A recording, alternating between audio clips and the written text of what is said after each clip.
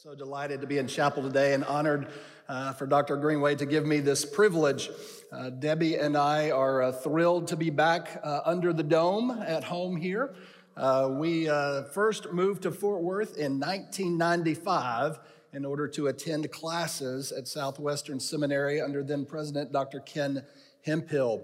And so when Dr. Greenway invited us to return to serve here alongside the faculty that we have, such a great faculty, Texas Baptist College and Southwestern Seminary, we were delighted to be chosen to do that and to serve in the capacity under the Hemphill Center, named after the 7th president. I would also like to mention, I think it would be rude if I didn't, but he may think it's rude for me to point out, I do have a nephew that attends Texas Baptist College, Tyler Saunders, so delighted to see him back there today and all of his TBC colleagues around him. So just to make that familial connection so you all know who his uncle is here on campus. All right. So I am thrilled to be leading out in the Center for Church Revitalization. If you're not familiar with the Hemphill Center, it's one of our newest centers here on campus, and it actually accomplishes two purposes. We have the academic side as a part of the Terry School, where we offer a Doctor of Ministry and Doctor of Educational Ministry, along with a certificate in consulting for church revitalization. And we're working on launching concentrations at the master's level in church revitalization as well. But then we also have another side of the center, which I believe is unique to any seminary in the world that I know of. I mean, I've researched and tried to find others, but we have a consulting side. And that's the real work that I do here through the Hemphill Center, is traveling around and working with churches that are in need of revitalization. I'll mention that a little bit as a part of the message this morning as I go through this.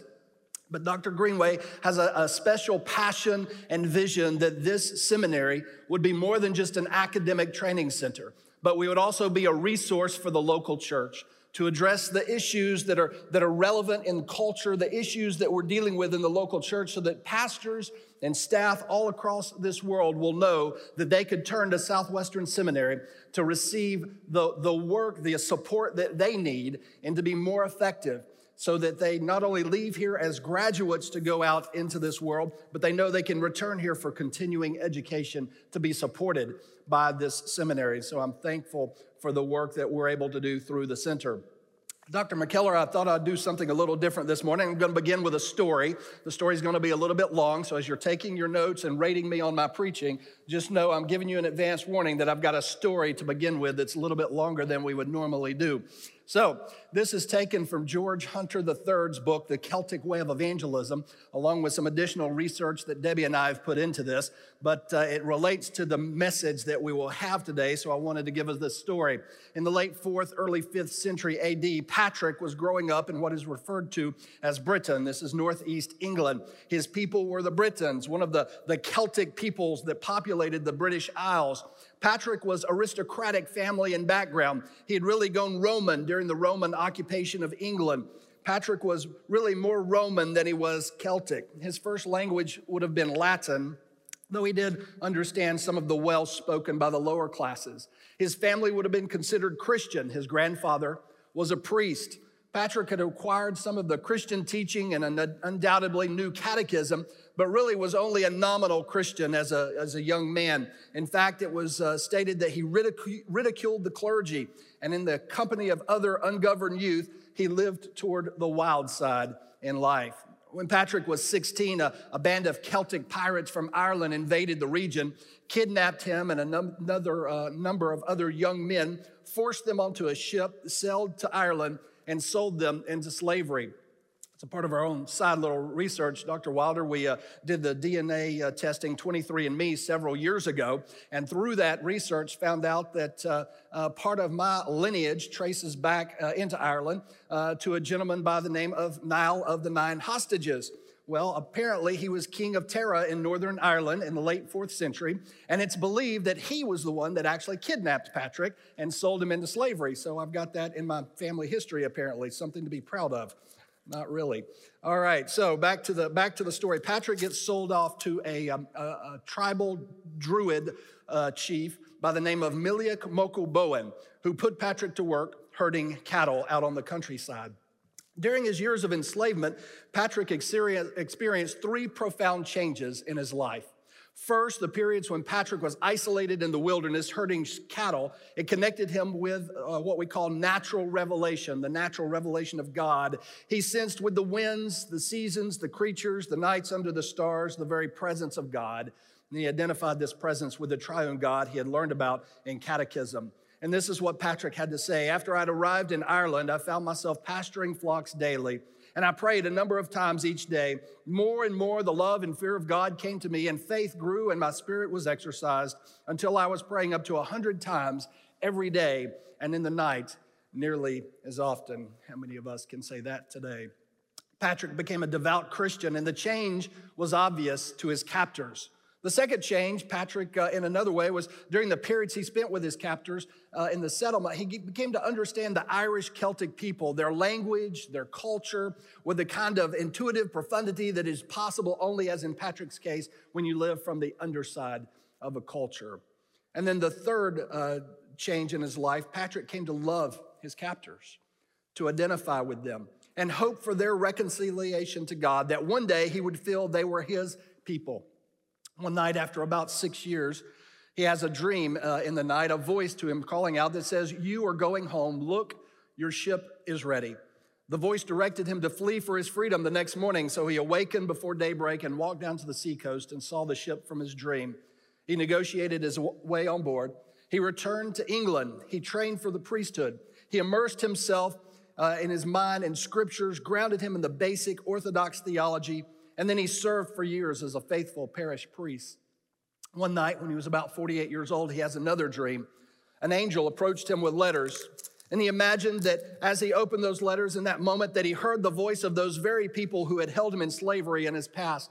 And they cried out as with one voice, "We appeal to you, holy servant boy, to come and walk among us." When Patrick awakened the next morning, he interpreted this dream as his Macedonian call to take Christianity's gospel to the Celtic people of Ireland. He proposed this to his ecclesiastical superiors, that he be sent on this mission. The bishops of the British Church, with the strong encouragement of Pope Celestine, affirmed his calling. Patrick was ordained as a bishop and appointed to Ireland as history's first missionary bishop. And he arrived with a moderate entourage of priests, seminarians, and others around AD 432. It's this Macedonian call that we want to focus our attention on today. If you have your Bibles, I invite you to open to Acts chapter 16 and verse 6. Acts chapter 16 and verse 6. And this is what our text has for us this morning. And they went through the region of Phrygia and Galatia, having been forbidden by the Holy Spirit to speak the word in Asia. And when they had come up to Mysia, they attempted to go into Bithynia, but the Spirit of Jesus did not allow them. So passing by Mysia, they went down to Troas. And a vision appeared to Paul in the night, a man of Macedonia, standing there, urging him and saying, "Come over to Macedonia and help us." And when Paul had seen the vision, immediately we sought to go on into Macedonia, concluding that God had called us to preach the gospel to them. You recall here, Paul and Silas are on their second missionary journey. They arrive in Lystra. They come across Timothy, converted during Paul and Barnabas' journey there. And Lystra is where Paul's first journey, he was stoned and he was left for dead. So we see some great boldness in Paul's life as he goes back somewhere that tried to kill him. This would be very similar to what Patrick had experienced. He had escaped slavery from Ireland, and by returning to Ireland, they very well could kill him or at least enslave him again, but he has great boldness to go back. Nevertheless, in our story, Paul and his team pick up Timothy, and Luke tells us that Timothy is well thought of by the believers in Lystra and Iconium. Paul wants Timothy to go on this journey with he and Silas. So we're in verse 6. The team has finished visiting the churches from the first journey and are heading north to Asia. And along that journey, Paul is stopped by the Spirit. Their journey takes a detour, and in verse 7, Paul intends to go to Bithynia, but again, stopped by Jesus. They change directions again, and this time Paul sees a vision in the night, this vision of the Macedonian. In a very poignant point of the text, if you see at the end, it says that the conclusion of the word "we," since Luke is the author here, it says we went into Macedonia. So we know that the team is 4 going off into Macedonia to take the gospel. The remainder of 16 deals with the ministry in Philippi. The importance for our text is going to focus on 3 points this morning. First, to magnify the Holy Spirit. Next, to be sensitive to God's leading in our life. And finally, to be faithful to follow when and where he leads. I want to start by pointing out that we should notice how the triune God is active in this text. In verse 6, it is the Holy Spirit who prevents them from speaking in Asia. In verse 7, it is Jesus who prevents them from entering Bithynia. And in verse 10, it is God who calls them to preach in Macedonia. The Trinity was active in the missional work of this team, just as the Trinity is active in our missional work today. We are called of God to reach our community, commissioned by Christ to spread the good news, and empowered by the Spirit to accomplish the work that is set before us. As we look into our text and look at our 3 points today, we begin by magnifying the Holy Spirit. Some people like to shy away from a discussion on the Holy Spirit. They're afraid of being called charismatic for spending too much time of focusing on this. But we all know a right perspective of the Holy Spirit is an acknowledgement of the third person of the triune God. He's not merely a vague, impersonal, ambiguous force. He's alive.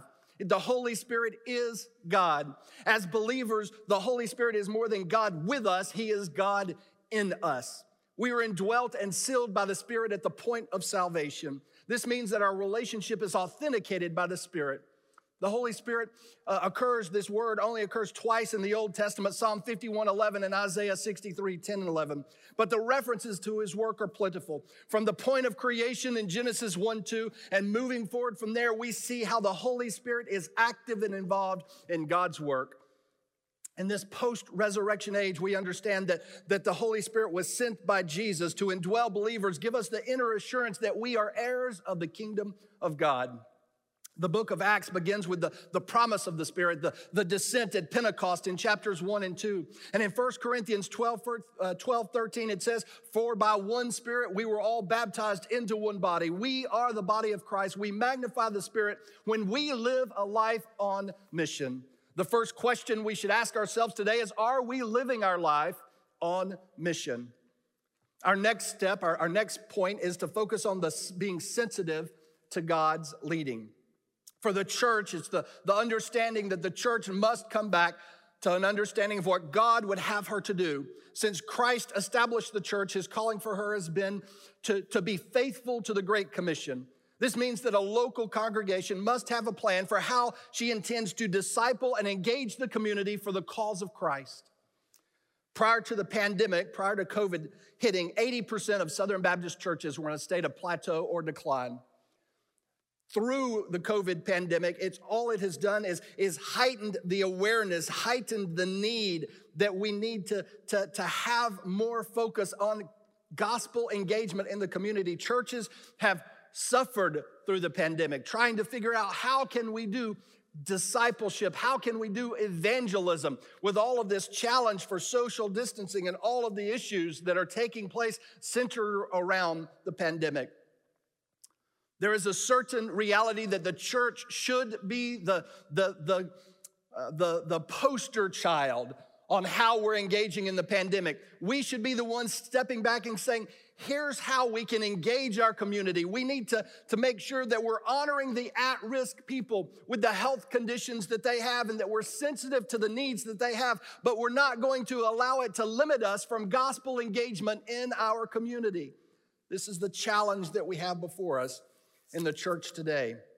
We must continue to focus on a Great Commission strategy, even in the midst of a pandemic that continues to move forward, that it continues to advance the gospel of the local church.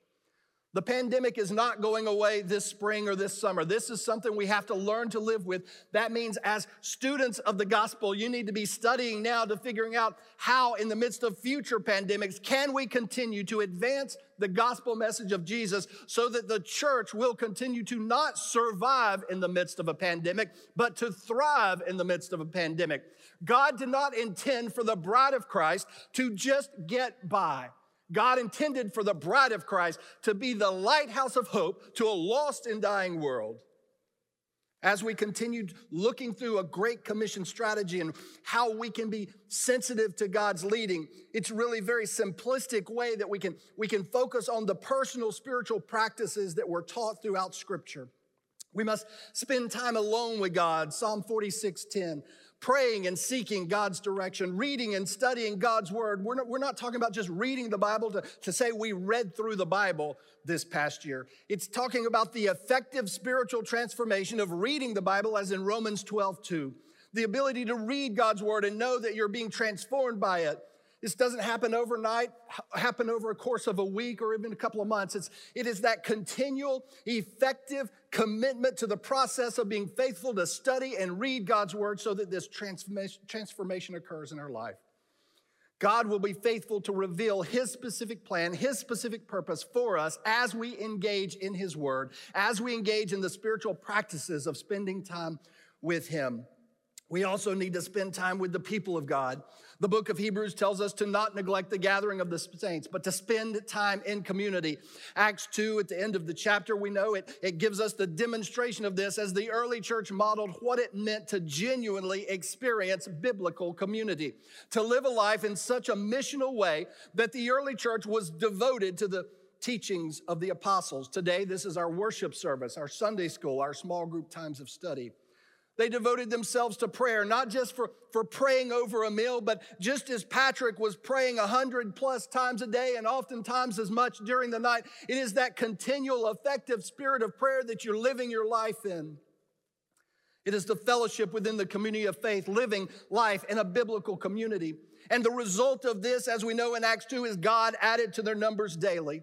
It's not God adding to the numbers on Sunday. Pastors, we've got to move beyond the understanding. Sunday morning is not where people receive Christ. It is that Monday through Saturday as the church is on mission, living out in the community, reaching people with the gospel message of Jesus Christ. We bring them Sunday to celebrate the decision that they made the previous week. But we need to be on mission in the community, people being saved daily. Aside from the church, there's the personal element that goes with this. Those of us that are called to serve the church, being sensitive to the Spirit's leading, is important in our respective call. Are you sensitive to what God is calling you to do? Our text tells us in verses 6 through 9 that the missionary team was moving about the countryside. They were trying to go from place to place that was all good things. They had a desire to take the gospel into different communities, which we can all agree is a good thing. But the issue for what was taking place here is an issue of timing. God's timing was not set for these other countries to hear the gospel. God's timing was set for Macedonia to receive the gospel. In our illustration at the beginning, Patrick was doing good things. He had escaped slavery. He had committed his life to the priesthood. He had trained for that. And he was serving God faithfully, all good things. But God had another plan. God's timing was for the gospel to go to Ireland. And Patrick was the messenger to take the gospel to Ireland. Think about it for a moment. God calls Patrick back to a people who had kidnapped him, who had enslaved him. God gives him a vision of these people, having a foreknowledge that he was a servant of God, crying out to him for salvation, that he could show them the work and the way of Jesus Christ. They had seen a change in him when he was there, if you remember the story. They knew that he was different because of his fellowship with Christ. And in this vision, they wanted and desired that difference in their very lives. How hard would this be? Let's focus briefly on the issue of calling with Patrick, with Paul, and with you. What is your calling? See, through the years, I've worked with people who express a general calling into ministry. The conversation usually goes something like this: I can do whatever it is God wants me to do right now. If today he wants me to go preach, I can go preach. If he wants me to go lead the youth, I can go lead the youth. There's a general calling that these individuals have. But I've also worked with people that understands that at times God calls people to specific ministry for specific purpose at specific times in history, a very specific calling. I think about my own calling. At the age of 15, when God called me into ministry, I had no idea really what that meant.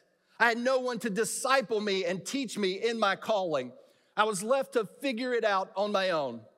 When I came to seminary in 1995, I had this idea that my calling was to be a seminary professor. I was on track for PhD work.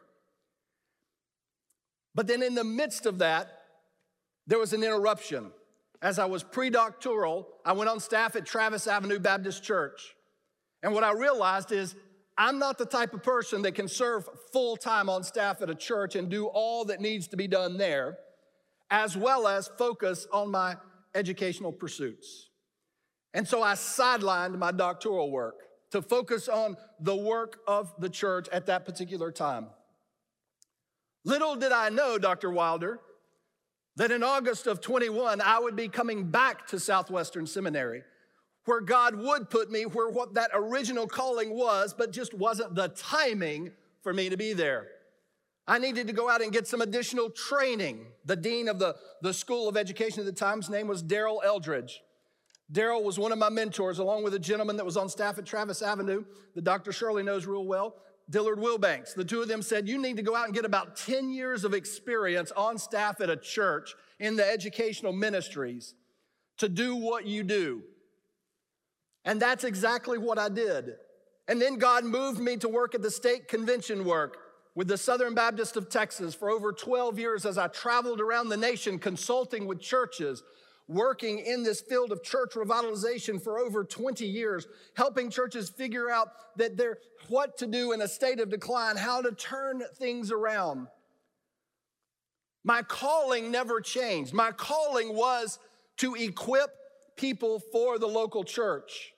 I thought that was going to be through a teaching ministry at the seminary, but it ended up to be through a consulting ministry that then landed me back at the seminary in order to fulfill the calling God had on my life. As Debbie and I have traveled around and we meet different people and discuss the calling they have on their life, we go to Montana and we're able to meet with pastors, Dr. Biles, who say, the church can't afford to pay me, but I know God has called me to pastor this church. And so they go get jobs. They send out letters for missionary support so that they can stay and pastor the church where God has planted them. It always makes me kind of think about, are we preparing ourselves when we're here for the calling God has on our lives? Now, I'm going to do an experiment, and this might fail. As Dr. McKellar would say, you should probably not do this in your churches, right? But we're going to try it anyway. All right. If you believe you are called to preach, if you're a student here and you believe you are called to preach, I want you to stand up right now. Don't be shy, stand up.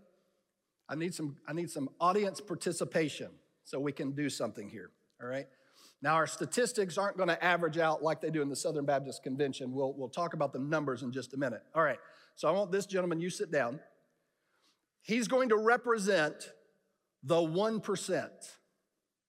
The 1% of Southern Baptist churches of our 47,000 churches that run over 1,000. There's only one guy in the room that gets to serve at that church.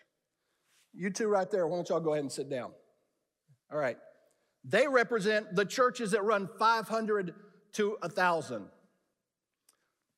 They're going to be in full-time positions. They're going to have a staff of 4 or 5 guys working with them. Why don't you three sit down? They represent churches of over 250. What that means is they've got a couple of staff members to help them do some things, but they're going to be full-time. It's going to be okay. You three sit down in this section right here. They represent 250 to 500. Full-time, maybe have a part-time youth guy, Dr. Ross, maybe have a part-time worship leader. But that's what they've got. They're going to have to do a lot of work. The rest of you, bivocational pastors. You might find a church that has a parsonage you can live in that pays you enough salary you could consider it full-time. But the reality is, you may all sit down. The reality is over 66% of pastors are bivocational. As you're sitting here training, preparing for the ministry, are you preparing yourself for what God may be calling you to do? Most students who go through Southwestern Seminary or any of the seminaries, they're graduating and thinking, I'm going out to be full-time somewhere. I will be that 1%, right, Dr. McKellar? I'm going to be the guy that has the full-time staff, plenty of support. But the reality is, that's not where we are. The majority of us are in bivocational, co-vocational roles. We have to figure out how is it we're going to raise the support? How are we going to make a living to provide for the family while we're preaching the gospel? Are you asking yourself very seriously about your calling into ministry? Do I think I'm called? Do I have a limited idea of ministry? Or do I know for certain that God is calling me to a people, to a culture, to a geography, to a specific place to serve. Now, I was focusing on pastors, I know that, but the same is true for everyone else. When you think about the number of churches, less than 14% of Southern Baptist churches can afford full-time staff. Women's minister, men's minister, preschool children's minister, student minister, minister of education, administration, executive pastor, whatever the title is. Less than 14% of churches can afford that, which means the majority of the work that we're doing as we support the local church is to serve in a co-vocational, bivocational role if you're in some type of support ministries. Let's go back to our story for a moment. Paul and Patrick, they have different stories here. Paul was being sent to a people that needed Christ. So was Patrick. The difference was Paul was going somewhere he had never been. Patrick was going somewhere where he had been. Paul didn't really know what to expect from the culture. Patrick knew exactly what to expect from the culture. The comparative could be made for each of us today. Some of you are going to be called to places that you have never been. God gave you a burden, gave you a heart to engage in ministry. You're called on mission to go out and serve somewhere that you have never been. You are preparing, you are studying to be missional. You're going to end up going through the International Mission Board where they're going to send you to language school, give you an opportunity to learn a little bit about the culture and context of where you're headed. But when you land with boots on the ground, it's going to be all new to you. And you're going to have to figure out how to engage in gospel service in this community context. Others of you are going to be called to go back to where you've been. No, maybe it may not be the same town, but it's going to be a town that looks just like the town you grew up in. You're going to be called to go into this community. You're going to have to figure out how to serve bivocationally, co-vocationally in order to meet the needs of the family while you're taking the gospel to this community. There's another part of this that we need to consider in our preparation and our calling as well. Some of you are going to be called to go out into the pioneer states, into the rural areas outside the Bible Belt. Many of you that are from the South, you're perfectly comfortable with going back somewhere in the South to serve. But God may be leading you to go somewhere outside the South to a pioneer area. There are 30 plus million people in rural America who need Jesus. They need pastors and ministers equipping themselves to go and take the gospel, which means we have to be preparing ourselves for the possibility that we may not get a full-time job in ministry.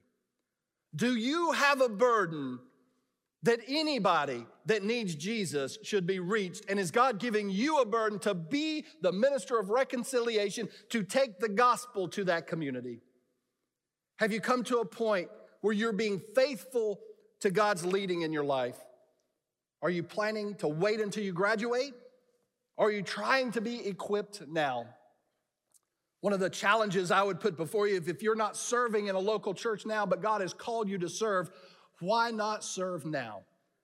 We have churches all across this state that need people to serve. If you're trying to figure that out, come and talk to me after the service. I've got 2 or 3 churches right now in the greater DFW area. And when I say greater, I mean greater. You have to go out 100, 120 miles to get there. But the greater DFW area that need pastors today. And I can tell you, you don't have a clue what to do. You're here to be trained so that you can learn what to do. But the benefit is because you are here, you can get the training you need to go serve at the churches even now. Dr. McKellar, Dr. Biles, all of the professors here are here to walk with you as you're trying to figure out how to do ministry. We will provide the coaching and mentoring you need through the Center for Church Revitalization to go into these churches and be effective at doing what God has called you to do. Don't wait until you graduate in order to serve the church. You should be serving in some capacity now. What is God calling you to do at this particular time in history? What is God uniquely calling you to do? Are you willing to do it for the gospel this week? Are you ready to be faithful to follow? If you're here today and maybe you're exploring your calling, you need to be discipled. Just when I was 15, called in the ministry, didn't know what to do. Unfortunately, it was until I got to seminary that someone was able to disciple me and help me figure it out. But that might be the case that you have as well, come and see me afterwards. I would love to talk to you, get you connected with some mentors to help you discern exactly what God is calling you to do. Any of our professors would be more than willing to do that. As we conclude, let me just mention this. You know, the late Dr. Robert Naylor would often say, the sun never sets on Southwesterners. Whether you're called to serve as a senior pastor, a missionary, a worship leader, through the educational ministries of the church, as a counselor, whatever your calling, we are here to walk with you on your journey, equip you for that calling, send you out all over the world as a great network of Southwesterners committed at all costs to the task of making Christ known to the nations. Make this week count for the gospel. Thank you.